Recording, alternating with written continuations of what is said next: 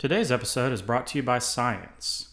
Webster defines science as the state of knowing, knowledge as distinguished from ignorance or misunderstanding. We define science as a bunch of boring shit nerds make up to keep us from having fun. Visit scienceschmience.org to learn all about how boring science is. All right, let's turn it up.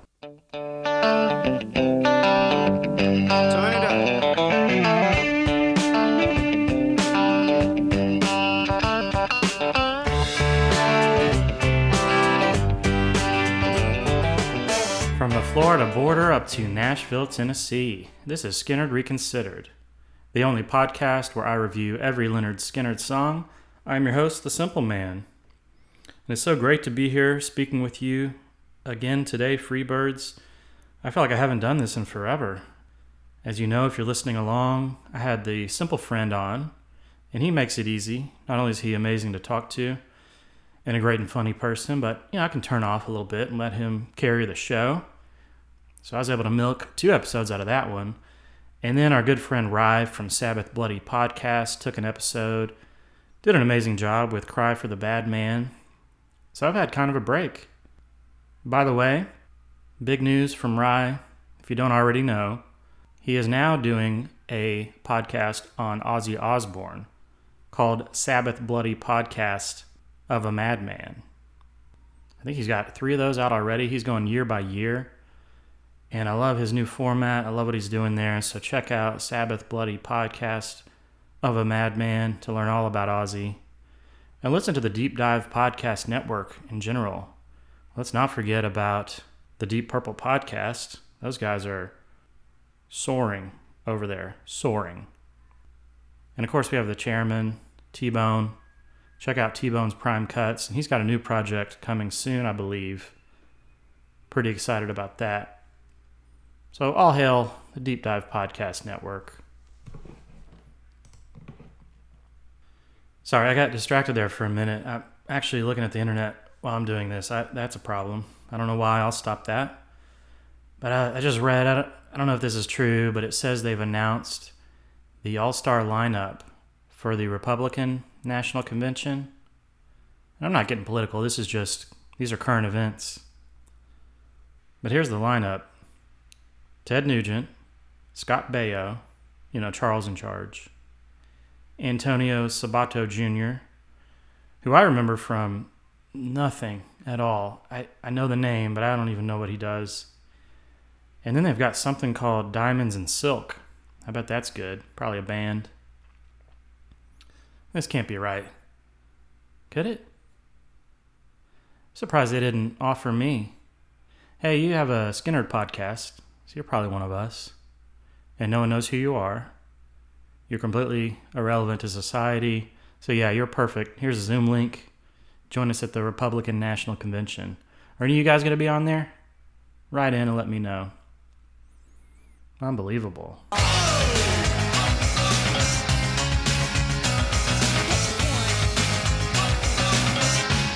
One of those first 3 Skynyrd concerts I've told you guys about many times, the first 3 concerts I saw back in the 80s, Ted Nugent opened for one of them.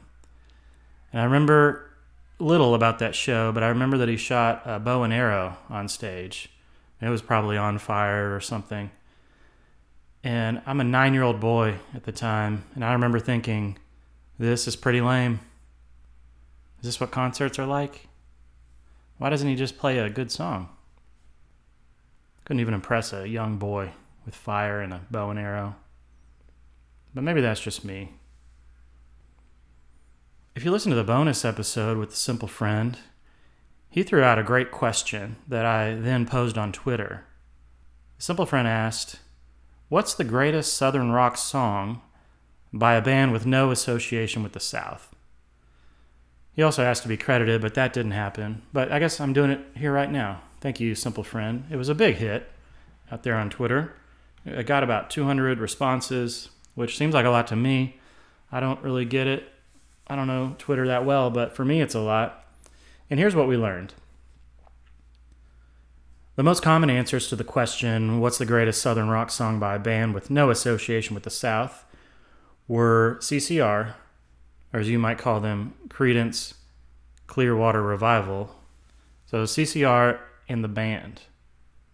So I don't like CCR very much at all, but that's definitely a good answer. They're not from the South, and they definitely have that Southern rock sound. On the other hand, I love the band, and they do have that sound as well, you could say. But there was a lot of debate on Twitter because, as I hope you know, Levon Helm, the drummer, key to the band, he's from Arkansas. That's pretty Southern, so that is not a good answer. The third most common response was Neil Young. A lot of people said Southern Man, and I get that. That's a good one. The fourth most common, I think, I didn't actually count this up, but just based on my reaction, the fourth most common and probably my favorite answer was Little Feat. That's a band that I love, and they do sound like Southern rock, and they're not from the South. So good job for the most part out there, guys. We did also learn that some of you don't know a thing about geography. In addition to the aforementioned issue with the band and Levon, some of you threw out a band and then you'd say, well, I don't know if that counts because one of the guys was from Oklahoma. Oklahoma? That's not the South. And I don't know, there were some other geography mishaps, but I guess I've blocked them out.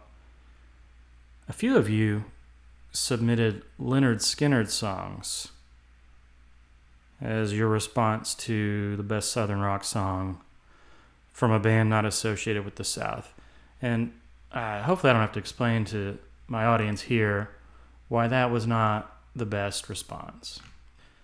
My grandma used to always say, "It takes all kinds." And that's what she said when someone was stupid as shit, but she wanted to express that in a nice way. Hey, this world takes all kinds. Good kinds, bad kinds, smart kinds, dumb kinds. She didn't expand on it like that, but that's what she meant. It takes all kinds. I prefer the expression, we have all kinds. Not sure it actually takes all the different kinds, but I'm not going to debate my wonderful grandma. One of the great things about me is whenever I post one of these things and people actually respond, which is most of the time they don't care, but when they do, I try to respond to all the comments, and then I act like I'm suddenly the appointed expert on all things Southern rock, all things Skynyrd. So I'll tell people, oh, that's a good one, or, well, I don't know about that, or I try to be nice, but it's so dumb, because I don't know. Who am I? But it's fun to do it. I like to connect with people out there. Even though I have this hit podcast, I'm still very down to earth and very much love connecting with the common man. I'm not sure how much longer that'll last, but for now, it's a lot of fun. Today we're going to talk about a song called All I Can Do Is Write About It. It's the last song on Give Me Back My Bullets. I should have said that. This is the big finale, season 4. I'm still in my pajamas. It's after 7 o'clock in the PM where I live here in Tennessee, and I'm still wearing pajamas. I took a shower last night, but haven't today. I feel kind of gross. I don't know why I'm telling you this, but I did get a lot of work done today. It's just, this whole quarantine situation. It's turned everything upside down. I used to shower first thing, and now who knows when that shower might come. And these pajamas are comfortable. What are you wearing? Write in, let me know. But this is the last song on Give Me Back My Bullets. And that means after this episode, we only have one album left. And I want to get something out of the way that I've been putting off for a while. I want to talk about this Artemis Pyle situation. And I actually tried to research it. Not a lot of good information out there, or very trustworthy information, in my opinion, from what I could see. So I guess what I'm going to do is just kind of put the facts out there as I can see them, the ones that seem to be verified. Hopefully avoid getting sued or killed by some Skynyrd fan. And then we can all draw our own conclusions. It's like choose your own adventure. There's nothing like that. Okay, so in 1993, Artemis Pyle was charged with attempted capital sexual battery and lewd assault on 2 young girls. Specifically, the charges were attempted capital sexual battery by an adult on a victim younger than 12, and being principal to lewd behavior on a child younger than 16. Now, I'm no attorney, so I don't know exactly what that means, but it sounds pretty horrible. Artemis has always denied the charges, claiming the girls perhaps had been abused, but not by him. He said the allegations were an attempt to get money from him. And then weeks before the trial was due to start, in January 1994, Artemis pleaded no contest rather than risk a mandatory sentence of life imprisonment if found guilty in a jury trial. He was sentenced to 8 years probation and required to register as a sex offender. Years later, Artemis said, quote, "I fought the charges for 2 years and went through $400,000 in legal fees. Then, the week before my trial was to start, my lawyers told me they needed another $100,000 and I had no money left." End quote. So then in 2007, Artemis moves to North Carolina, Asheville, I think, and he was charged with failure to register as a sex offender after officials lost the change of address form that he apparently had sent them. This time he rejected a plea bargain offer, and eventually he was acquitted by a jury in 2009.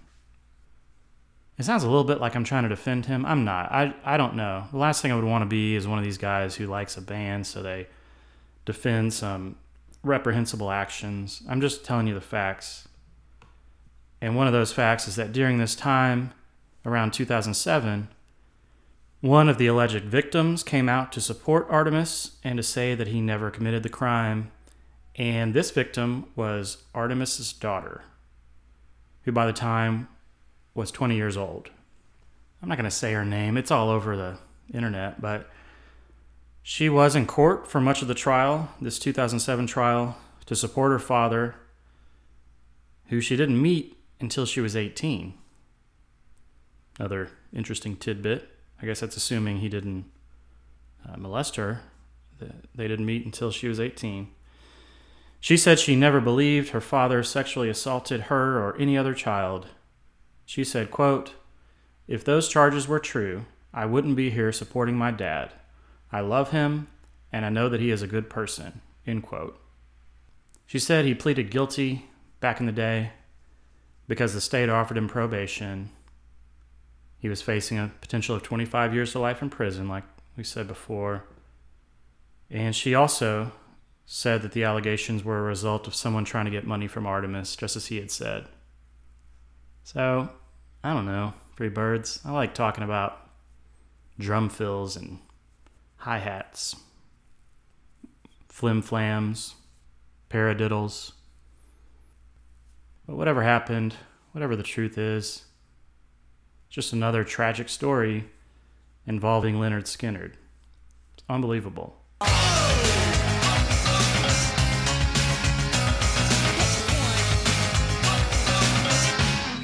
Let's get into the song for today.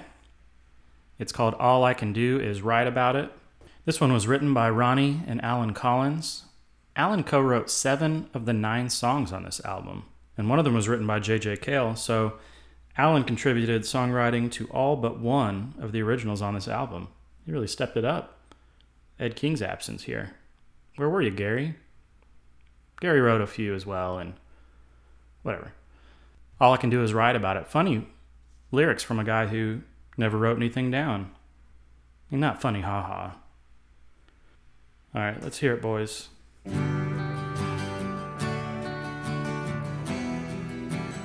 Got an acoustic ballad here for you today, Free Birds.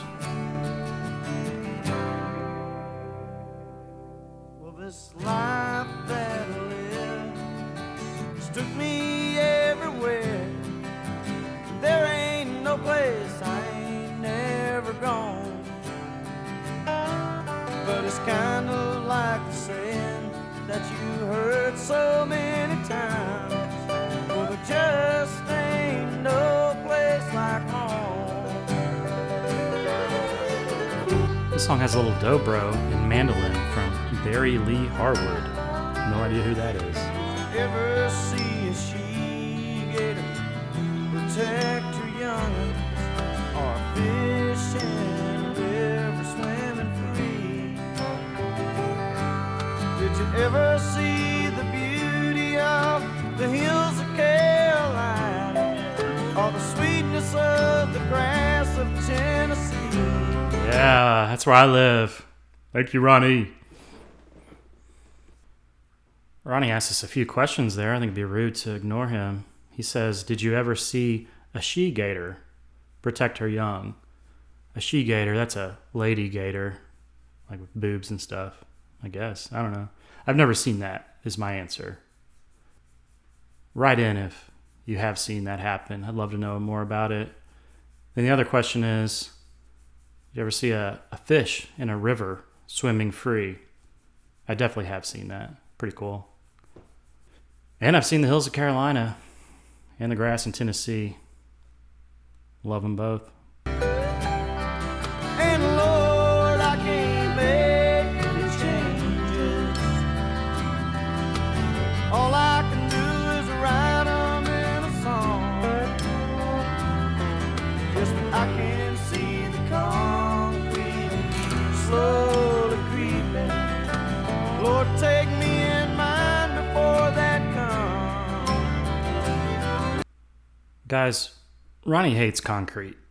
He made that very clear back with I'm a Country Boy, which our guest Nate from the Deep Purple podcast dissected. He doesn't want to see a bit of concrete in his hometown, and now he's seeing concrete creeping in. I don't know where he is, maybe back in Jacksonville. And I get it. I'm being adorable about this, but I have the same problem here where I live. A lot of beautiful land that's being ruined by McDonald's and Walmarts and all that. And it is sad to see. I like concrete a lot more than Ronnie, but we do need to have a balance. Ronnie says, Lord, take me in mind before that comes. Before concrete covers it all up, he'd rather be out of this world.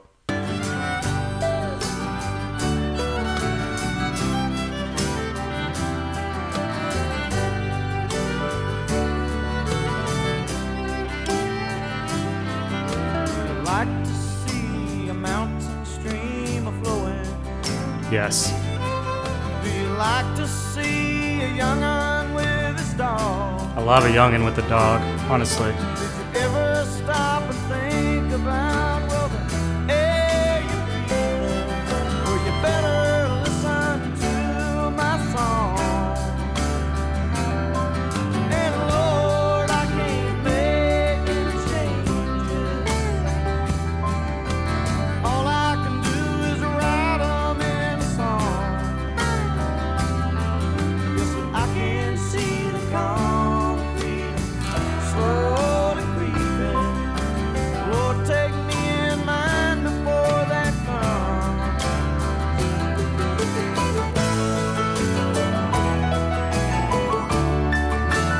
Billy Powell on the keys.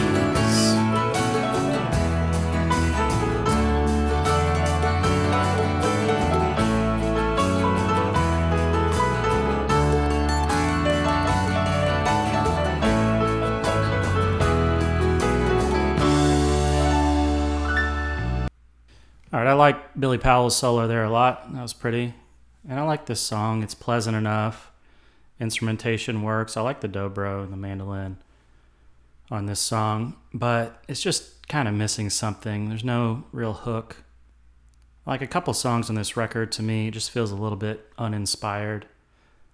And that line, and Lord, I can't make any changes.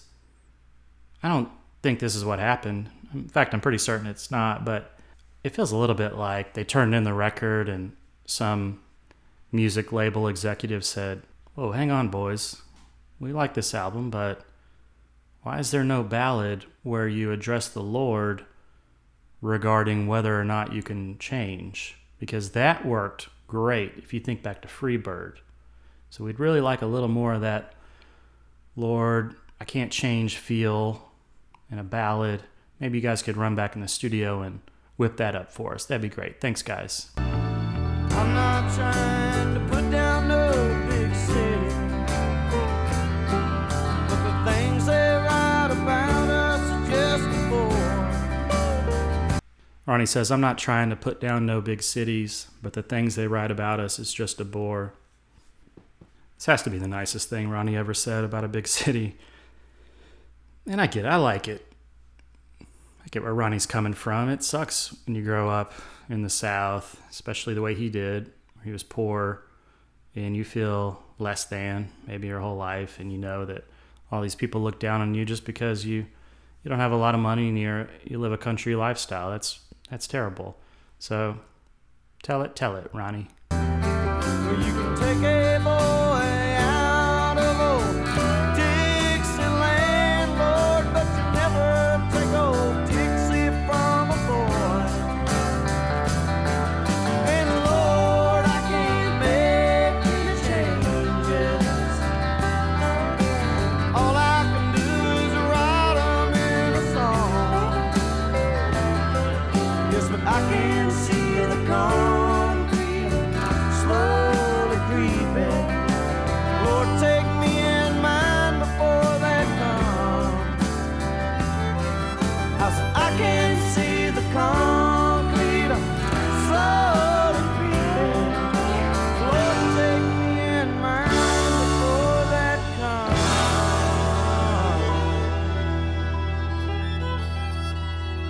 All right. That's All I Can Do Is Write About It by Lynyrd Skynyrd. Pleasant enough. Didn't completely knock me over. Ronnie just wants from the Lord to not take his whiskey away and to keep an eye on that concrete. It's not too much to ask, Lord. I read that Dinosaur Jr. did a cover of this song. That's interesting. Haven't heard it. I have to admit, I like cover songs, but something about Skynyrd for me, I just don't want anyone else to do their songs. Even though they wrote some great songs, there's never a moment where I feel like this would be good if only some other band was doing a version of it. That's just not what I'm looking for with this kind of music. I want it straight from Ronnie. But it might be interesting to check that out. If you feel like it. I probably won't. I'm going to rate this song, don't worry. But before we do that, our sponsor today is Science. Remember the rush you felt as a young child in science class when research converged with practical application to create a transcendent experience as lava flowed from a volcano you crafted with only your hands and the knowledge garnered from careful study?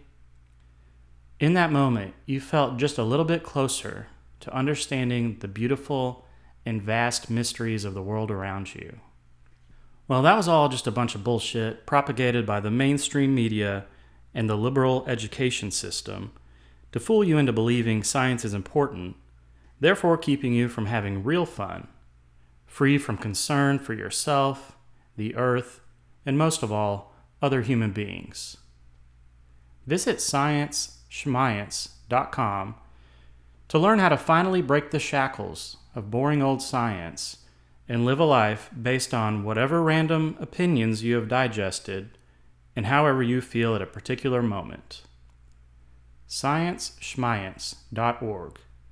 We do the thinking, so you don't have to.